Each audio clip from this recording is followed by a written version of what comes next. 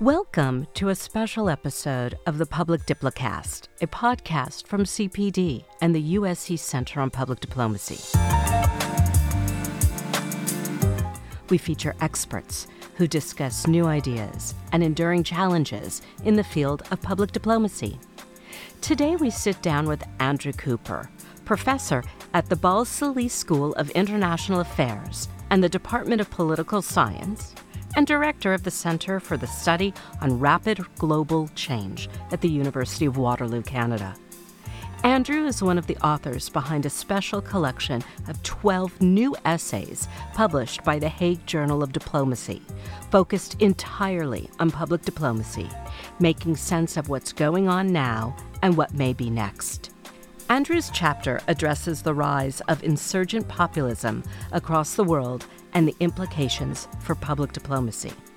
I'm your host, Stacey Ingber, CPD Assistant Director for Programming and Events, and thank you for joining us.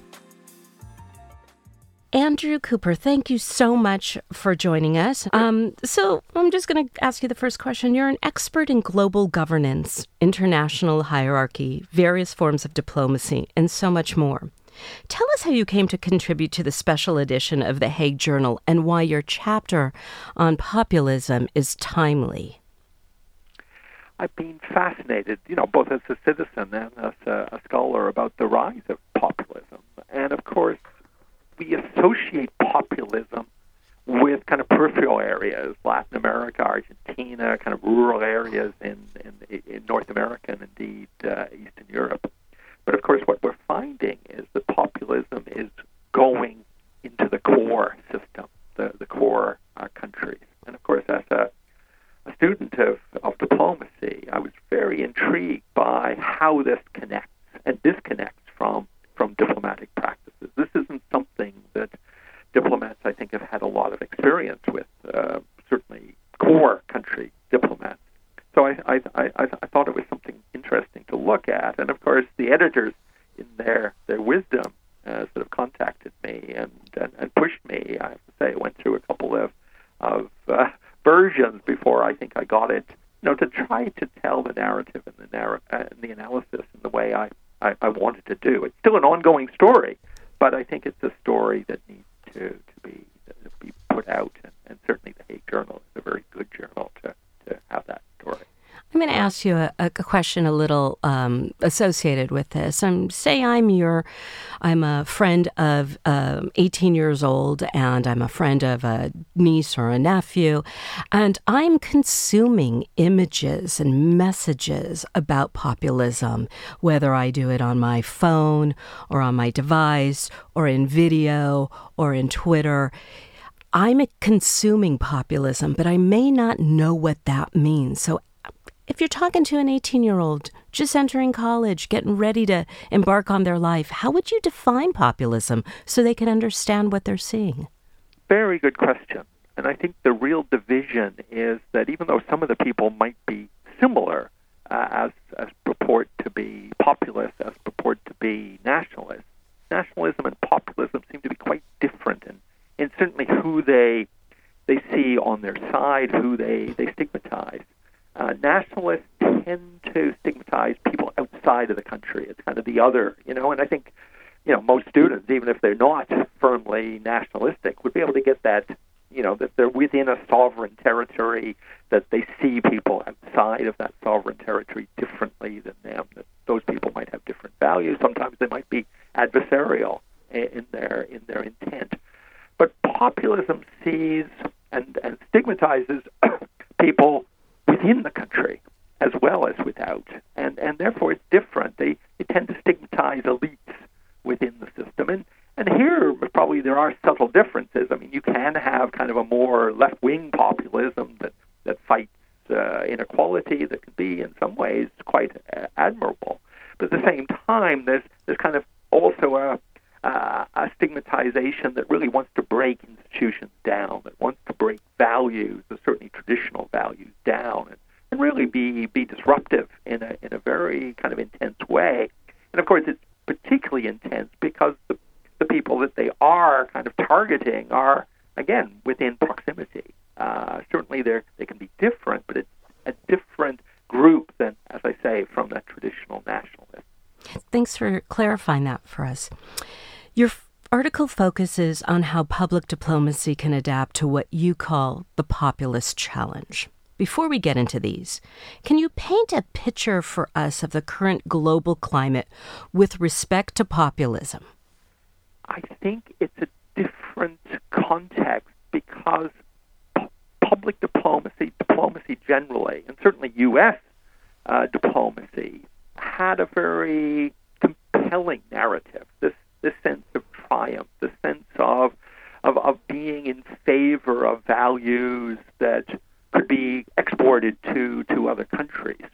And of course, this is very much the message post-Cold War, even though for students and for the nieces and nephews, this might be kind of history to them rather than current events. It still sort of sets the scene until fairly recently that public diplomacy had a target outside the country and that had a set of values, democracy, progressive values, liberalism versus illiberalism, non-democratic countries. And I think populism kind of shakes that up to a real fulsome degree. We can see that certainly the turn is, as I've said before, inside the country, that there's a sense of disruption, that the values of diplomats even are not seen as being relevant, or perhaps even in favor of the values that people within the populist movement see. They want to bring elites down, and in many ways, diplomats are part of that elite, just the same as central bankers are, the same way as justices, particularly perhaps Supreme Court justices are. So again, it's going to be very disruptive, and certainly those old foundations of diplomacy and public diplomacy are going to go through a lot of stress, and I think that's part of the story that we have to understand. We see this globally, those disruptive societal impulses, and you speak to some of these in your chapter, the inside versus the outside. And that leads me to ask a question, which you bring up, is the neglected domestic mandate. And maybe you could talk a little bit about what it is that has moved us in the practice of public diplomacy, that we have not shared those messages and those actions with our domestic audience, and how we could then reclaim that voice, reclaim those messages, and what we could get out of that from that form of public diplomacy practice. A very good question, and a very difficult question. But I should start with saying that at least, again, in those triumphant years after the collapse of the Soviet Union, the collapse of communism, there seemed to be a partnership building up in public diplomacy, that the state apparatus was on side, but there were NGOs, there were corporate voices, and that the message could be somewhat holistic, that the United States could have a public diplomacy based on kind of entrepreneurism, liberty, freedoms, and then even very specific brands like the United Kingdom, cool Britannia, that people could see, a kind of what might have been a stodgy country in the past, but there was kind of this different, kind of younger, coolish aspect to it. And I think that's kind of passé now. I think what is seen as, all the skills of diplomats, and being able to mediate, there's a sense of what in the technical language is kind of disintermediation. There's a disconnect between the diplomats and their domestic publics. And in some ways, this goes back to wider, structural issues, again, inequality, feeling left behind. But I think it's hard to see those aroused publics being kind of connected with a kind of a very particular brand of a country. I mean, they want to deal with issues that seem to be, at least from the progressive agenda, kind of very hot button and very controversial, very contested. Questions of migration, questions of foreign aid, questions of even sovereignty itself. And of course, this makes it very difficult for diplomats to respond by the old script. The new script, I think, is to kind of turn public diplomacy inward in some ways, and I call it, this kind of domestic turn that I think diplomats have to kind of sell a brand, sell a message to their own particular publics. And again, I put the plural because it's not just one group of aroused citizens. There's a lot of different. But again, I think we can start moving and kind of seeing what a kind of a new menu of public diplomacy. As you can anticipate, some of this is going to be very messy. It's not going to be that kind of one brand from the past, but I think it's very instrumental that these core countries move towards that domestic turn. I'm so glad you brought up messiness because there are always times in public diplomacy practice, in international affairs and foreign policy where things do get messy. We live with messiness and chaos sometimes in our own personal life, and it's a necessity that we need to have. So it could be a moment with which we can pivot and redirect. So in the current times, can you elaborate a little bit more about the messiness that we live in and how that messiness may bring us into another place of practice of public diplomacy where we get to achieve some of these future-looking models that you point to in your article? Again, a very good question. In moments of triumph in the past, life and society didn't seem to be so messy. Post Second World War, post Cold War, the sense of triumphant kind of order, that there was going to be a new order in place outside of the United States, outside of Britain, and so on. But now this messiness kind of reflects that the moment isn't of triumph. The moment is one of stress, to some extent fatigue in terms of institutions, in terms of practices, that again seem to be stigmatized. So I think what we have to do is kind of recognize messiness and sort of have a kind of not this one kind of brand of public diplomacy, but a variety. And again, tap into that messiness and try to turn it around and make it positive. Most, again, nephews, nieces, uncles, aunts are going to come across diplomats or need of diplomatic services in one way or the other. They might be entrepreneurs, they might be connected to a religious group or even a diaspora or overseas population. They could be traveling and feel the need for consular service. And I think even though all of these are very different from each other, I think the brand could be kind of reconstituted to say that this is a public diplomacy not just of doing things for other people around the world, even though there's still going to be an element of that, but it's a public diplomacy that delivers for citizens as well, in a variety of different ways, in this kind of messy set of circumstances and set of actions. But I think this is going to make it much more appealing to people. And I think here, public diplomats and diplomats generally are going to have to kind of reach out to citizens, not just doing things on the front lines, but going into peripheral areas outside of the urban metropolitan kind of cosmopolitan areas and deliver messages about how they can deliver services and how they do deliver services. Again, on commercial basis, on consular basis, on connecting and networking groups and reconnecting families and so on, all sorts of different ways that I think is going to be popular and redress some of the stigmatization. This is the kind of the frontline aspect, but of course, as we can also talk about, there's going to be a necessity for individual leaders in countries to kind of recalibrate their message as well. That is an excellent point. You've talked in our conversation quite a bit on the menu for the future, which is some of the closing pieces in your article.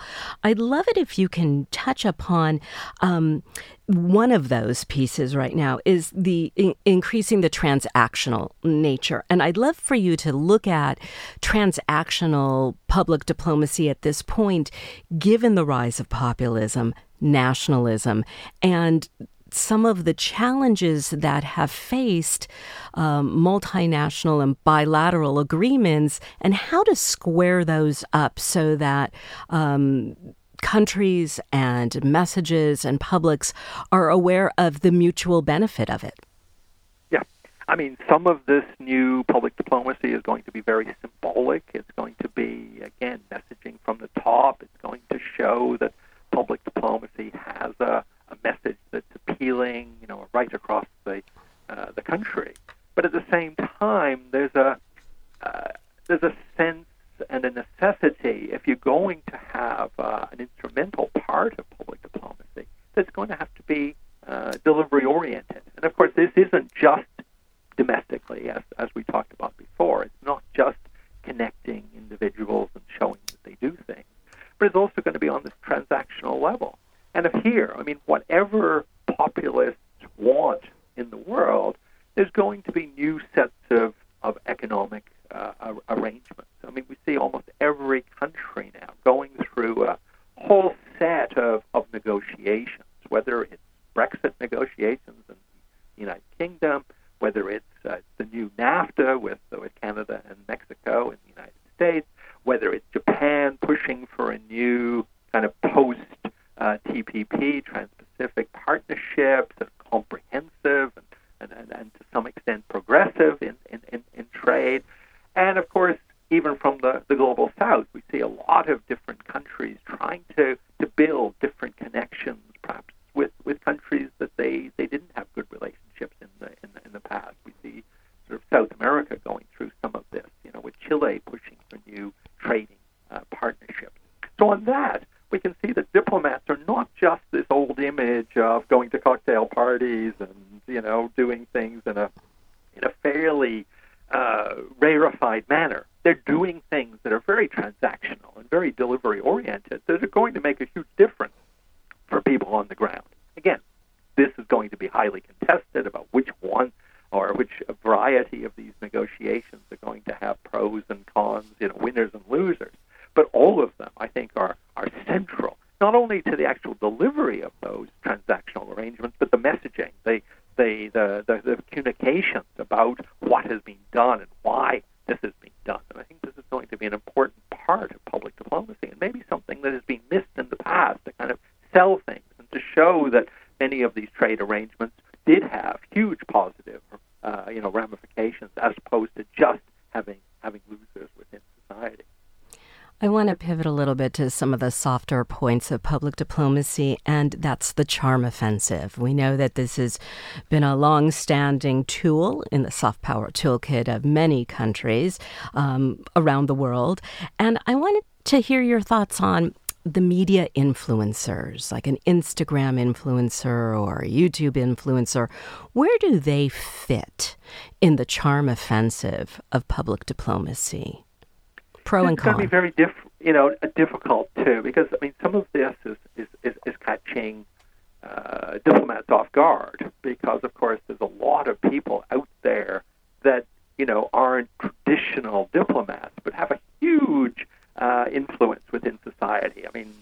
We're going through NBA playoffs in Toronto, and we see that was probably the most influential person in the city, and indeed, with his extensive network of social media is Drake.